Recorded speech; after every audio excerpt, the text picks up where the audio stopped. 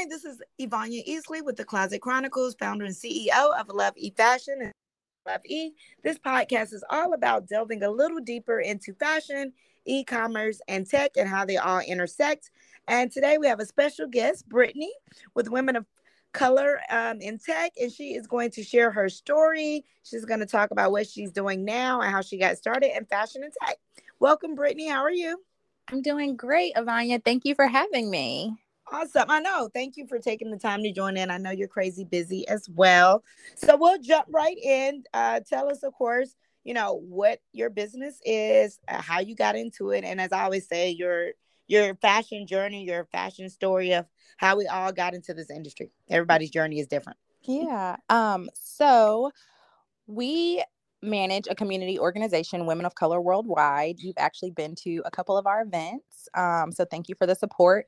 Women of Color Worldwide is a community organization that connects women of color who work at the intersection of creative and technical careers. So that can be anyone like a creative director who maybe works for a digital platform, or a buyer who works in e-commerce. And through our different experiences and events that we've brought women together, we really saw that there was a need to help companies understand this niche market. A lot of times when people hear women of color and see that Jessica and I, and Jessica's my co-founder for anyone who's not aware, see that Jessica and I are Black women, they assume that WOC is a moniker for Black women, but actually our community is very diverse. Yes. It's comprised of Black women, but our second largest demographic is Asian women. We also have Hispanic women who attend our events and engage in our programming. And even recently, when we conducted a study in partnership with Nordstrom, we saw that there were a full gamut of women who identify as women of color, including women who are Eastern European. Yes. And so through trying to understand this demographic better and create more experiences that fit their needs, 3 years ago, we launched an agency, Fayetteville Road, where we do management consulting to partner with brands and retailers, leveraging the insights and Which I am research familiar with. Yes, that we conduct with our community to advise and support them in building better experiences and products for customers. And so that's kind of our story and how we got started. And then in terms of my personal journey, so my background is actually in supply chain. I went to school at North Carolina A&T, had no idea that I would end up working in fashion. I always thought that I'd work in traditional supply chain for maybe like a, I don't know, gas company. In school, I did internships in banking and just nothing related to creative careers, but I've always been a very creative person. And so I remember wanting to work in fashion, or even like wanting to do hair when I was younger. And I think my parents are very traditional. They're both accountants. My dad was a CPA. So they always kind of pushed us to do, more structured like things. But long story short, that generation too, though. Yeah, I agree. I Because think that my parents were the generation, same way. Yeah. Go to What did your school parents do? and you get it. I said, I think it's that generation, though, our parents, of you go to college and you get a good job. That's all we were raised to do for that era, versus this new era is more like, oh, well, if you want to do something creative with our own kids, then we're kind of like, we're encouraging or supporting it, or just saying you don't have to necessarily do the traditional thing. I think that's what our parents knew, because most of them were first generation college, majority of them, if not second. Yeah. Well, and I think just not knowing how to help us, right? Like with these creative or like non-traditional paths, I think there's some level of safety as a parent to be able to tell your kids like, okay, if I understand the career path that you're trying to pursue, I can help you right in that path. But if you're trying to do something that I'm not familiar with or that makes me uncomfortable, I think that that's where, they always say like, fear kills more dreams than doubt, I think. Something like that. So just trying to figure out how to communicate your dreams and goals and just lean into your talents and the things that make you excited and give you energy. I think that was kind of my path. But I say all that to say, did an internship in undergrad, realized that merchandising was a career. I was interning at Harley Davidson in their supply chain department, totally random, because like I'm not into bikes or anything. I know. I was like, how did you go to Harley Davidson? Yeah. You know what? A&T actually has a really strong supply chain program. It's like one of the top 20 in the country. And so we have a lot of like partnerships with large corporations, and it was a paid internship. It was a 6-month program. I got to go and live in Milwaukee. That's Milwaukee. I was in Milwaukee for 6 months. And at the time, I had a cousin who was in grad school in Chicago. So I was like, oh, yeah, I can do this. So it was just a new experience, and I wanted to try something out. You know, Harley Davidson, it's a huge company. It has a really recognizable brand. So I just wanted to like try it. Yeah. But got there, met these women who worked in their merchandising department, buying clothing and apparel. And I just started learning more and more about the industry from that perspective. Yeah. And then realized like, okay, well, I can make a career out of doing all the things I've been learning, but just doing it like in a space that I'm more interested in, which is fashion. And so that kind of kicked off my journey. Then I did a training program at a regional retailer. If any of you guys are familiar with Belk, it's based here in the Southeast, and then just kind of bounced around until I landed at Amazon around 2015, I think. I was there for about 4 years. And then just as we kept building this community, which later led to us launching this agency, I left full time to pursue entrepreneurship. So that's kind of my story. Awesome. And it's such a different like path, because you wouldn't think, going the path you did would lead you to fashion and creativity of that nature, just because you don't think Harley Davidson, even though they do got some cool leather pieces, you don't tie that with fashion immediately. My dad has a Harley, and they supposed to be like, you know, the best motorcycles ever. So I get to look. Did you ever ride one while you was there? I did not actually. They had there was a whole department like for testing. So they had people that were there like paid on salary just to test and like ride the motorcycles.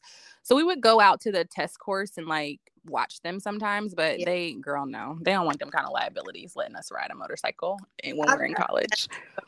That's funny. Okay, so now that you're doing what you're doing, look, mention the brunches. Oh my gosh. That is how we met. Yeah. So this kind of goes a little bit deeper into our origin story. So the brunches are typically a semi-annual event that we host in New York during Fashion Week. Again, just an opportunity to bring together women who work at the intersection of fashion and tech. Myself and my co-founder, Jessica Couch, we literally met on LinkedIn. At the time, I love that. I know. Isn't that crazy? When I tell people that, they never believe it, but it's totally true. Because a random meetup turned into like a business and amazing friendship. So you just have to always be open, because sometimes you just think like, oh, if I don't know this person already, or, you know, I have to build a business, or I have to do it with people that you've known since like you were 5. And in actuality, it's great to just expand your network, because you don't know who you can get connected with. I completely agree.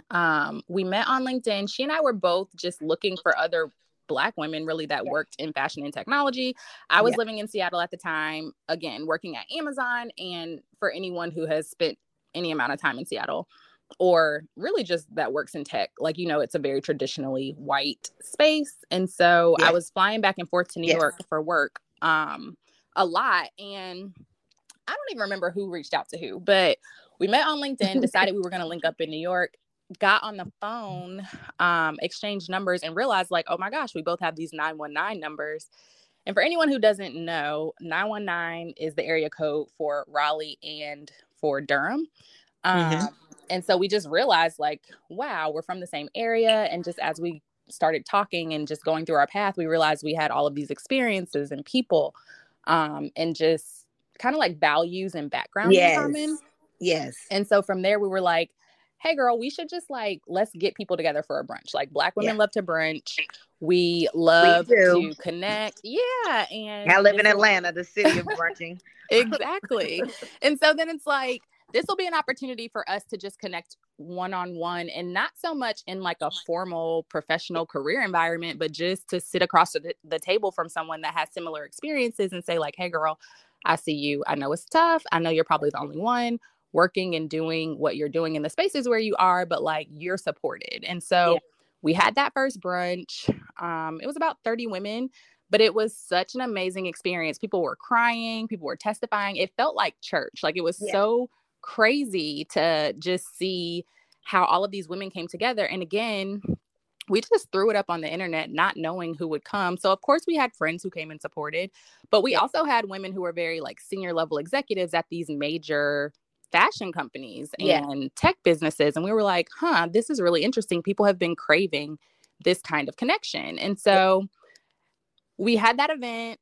There are a few funny stories that came out of that, but I think that was where Jess and I realized for the first time, like, you know, not only is she cool and she kind of like understands my experience, but like maybe we could work together. Like maybe we could do some things together. And so from there, we just kept doing,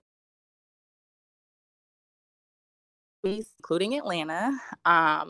And you were super helpful in getting us connected and plugged into the Atlanta community of women in like the fashion and beauty space. So thank you for that. Of course. As we just kept continuing to expand. And then I think it was probably that following year in May of I want to say it was May 2019. We hosted an event in Seattle, and we had a really great turnout. It was almost like 100 women. There were women who attended who were working at the time at Nordstrom. There were women from Zulily.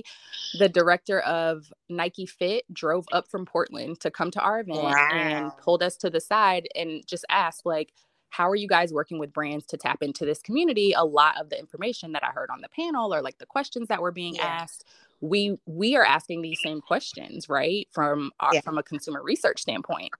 And so Jess and I thought about it and we were like, you know what?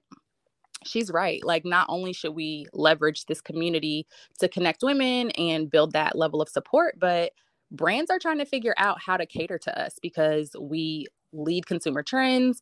We lead in spending for a lot of these categories that are important for retailers. So how do we take this and pivot it and make it a solution for corporations? And that was really the beginning of building our business, which just so happened that, to your point about being open and connecting with other people and other women, our skill sets are so complementary. Like, Jessica's background is in consumer research. She's an academic researcher with a master's degree from Cornell, like very, very pedigreed up, very, very smart, and has done a ton of research and is one of the leading thought leaders in the apparel research space for fit technology. And then with my background in supply chain and working in tech, and having helped build the business for Amazon Fashion, we have a deep level of knowledge around building brands, building assortments, and how retail works. And so it wasn't very difficult once we decided like how we would work together. Exactly. It wasn't difficult to kind of like carve out a path and like build the business. So it's been really interesting. That is awesome. Now, how did the pandemic, I'm always asking everybody this now that we're 2 years on the other side of it, but it's definitely a different world. We will never be what we were, the innocence of 2019. Again, based off of the fact that, we thought it was going to come through, it was going to pass, and we'll go back to normal. But now we have a new normal. So how did y'all pivot and adjust? Because I'm always curious on how people are the people that were like, well, I wasn't affected at all. The way my business was set up, it worked out. Other people was like, well, you know, I opened up new doors. It turned my business to something totally different. How did y'all adjust to the world turn upside down? Yeah, that's a really great question. So I actually left my full-time job at the end of May 2019. So we had about 6 or 7 months of both working full-time on this business before the pandemic happened in February 2022. And so for us, I think the pivot was connecting virtually. So we had always done in-person events, and that was kind of a staple of like how we've built WOC. But obviously we hosted an event actually in February 2022, not knowing that the pandemic would disrupt life for everyone a couple days later. But we were in New York, hosted an event with 100 plus people, and had no idea that we were on the precipice of that. And so I think for us, exactly, because I came to that one. Yeah, I know. Wasn't that crazy? And then it was like because I remember reading like it was something called Corona going on as I was boarding my flight to New York, and I was like, I wonder, should I be worried? And I was like, nah, it's autumn in Asia. We'll be fine. Right. Yeah, I remember that as well. And so I think for us, it was figuring out how to keep our community connected. And then that was around the time that, again, we were pivoting to market ourselves as an agency to B2B partners. And so just with the transition of everything that was happening in the economy, people quarantining, staying at home, not shopping as much, and just the uncertainty of everything, a lot of our contracts with some of these retailers were delayed. Like we were thinking, okay, we'll, close a contract at the top of 2022, which would have obviously, helped to grow our business over that first year. A lot of those contracts may have been delayed 6, 8, 10 months. Yeah. And so for us, it was, how do we pivot from our existing business model and our existing event format to a virtual format that is sustainable and like useful for everyone? Yeah. Now, I will say on the flip side, it turned out to be a blessing in disguise for us, because there's always that period of preparation, right, before you kind of jump into something new. And so I think what it did for us was, instead of me transitioning directly from corporate and walking into full-time entrepreneurship, full throttle, it kind of bought us some time to really structure and organize ourselves in a way that I feel like reflects the level of expertise and quality of work that we have become accustomed to producing.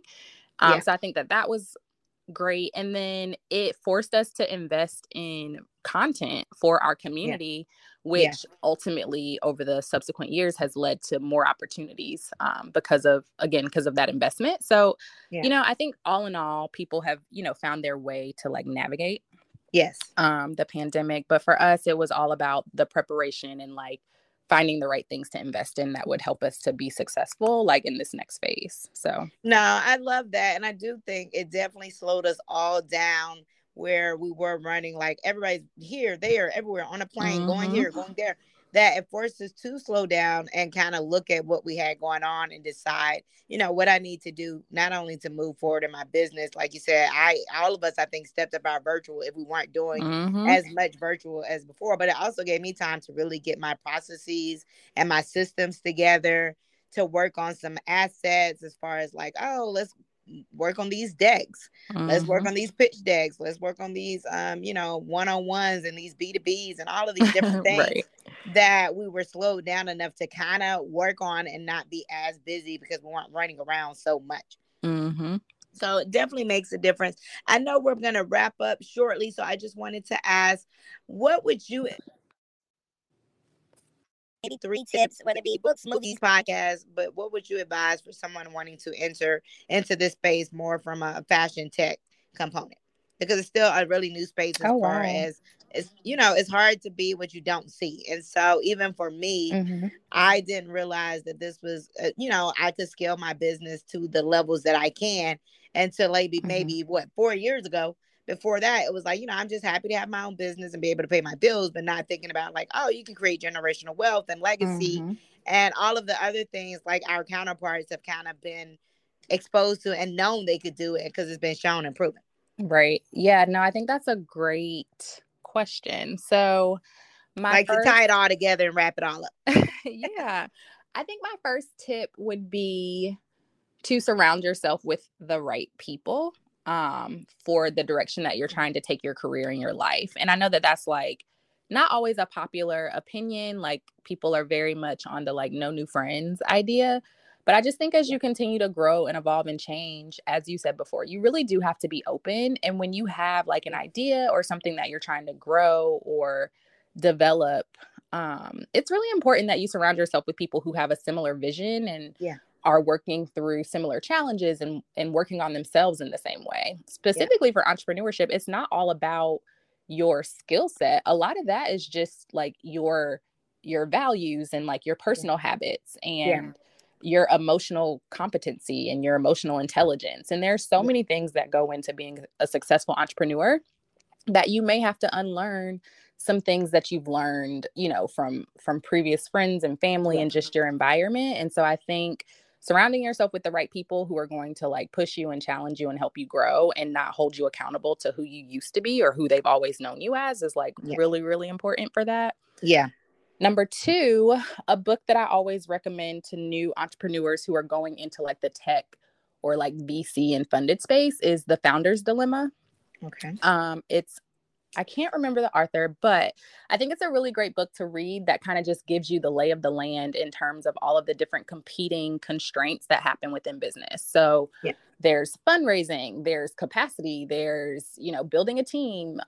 There's like identifying and communicating your specific skill set. And when you're looking at building specifically like a tech business, and you know this because you've done so many different accelerator programs and been working to build your app, there are like certain buzzwords and keywords and phrases that investors are looking for to know that you're like ready and you're serious and that they can trust you with their money. And so I think what the Founder's Dilemma does is it gives you like a good overview of the landscape. So you can start to, one, identify the places where you have gaps or deficiencies and like, okay, maybe I need to read up more on this or like learn more about that. But two, I think it helps you understand kind of where your business fits. Like, do you want to be a VC backed? Do you even want to be a VC backed company? Like that is a question that people need to, really ask themselves. So I think that would be my number 2. And then number 3 is just know what your goals are. And I know that sounds super duper simple, but we work with so many different brands and so many different partners, especially in the CPG space for like beauty and hair care, where everyone's like, well, I want to be in Target, or I want to be in this store, or I want to be in that store. And it's like, all of that sounds great, right? Like that can be really flattering for a retailer to reach out to you and say, hey, we want your products on our shelves. Or for a company to reach out to you and say, hey, we want to put you on retainer to do X, Y, and Z. But ultimately, that may not be a good move for your business, depending on what your goals are. And depending on the direction that you're trying to go. And all money is not good money. So I think just being clear on your goals is also really important. So my 3 things are, definitely agree with all of that. Thank you. My 3 things are surround yourself with the right people, know what your goals are, and then read the book, The Founder's Dilemma. Awesome. I love that. I think that was the perfect way to wrap up. Totally agree with all of those, especially all money is not good money. And you gotta, if you know your focus, you won't be distracted by the shiny things, as we call it. Because sometimes I stress this to my students all the time. Everything that's a good look is not necessarily the best for your business. I mean, I know every time I've worked in TV or anything that was like, oh, you did Disney, you did this, I still made way more money in things that were better for my business, from my business perspective, from stuff that you would not know. People wouldn't even know about. Person. And so it's like you have to balance the good looks or things that you're doing just, for resume or portfolio with what is actually going to bring in the money. Because if you don't make money in doing what your business is technically a hobby. To run a business, you have to be able to bring in revenue and be able to grow and scale. And so I definitely agree with all of that. Thank you again for your time. I really appreciate it. Of course, I'll tag you when we release the podcast, probably next week or later this week, depending on my assistant. And y'all check it out. Let us know your thoughts. You can comment and give us feedback when you hear the podcast. If you have more questions, I'll be tagging her so you can reach out to her directly. And stay open to learning and growing and meeting new people and surrounding yourself with like-mindedness, like she said. Really enjoyed you, Brittany. Hit me when you get to the A. And we can figure that out. And you have a wonderful rest of the day. Thanks, Avanya. Thank you for having me. This was fun. Yes, definitely. Talk soon. Okay. Bye-bye. Bye-bye.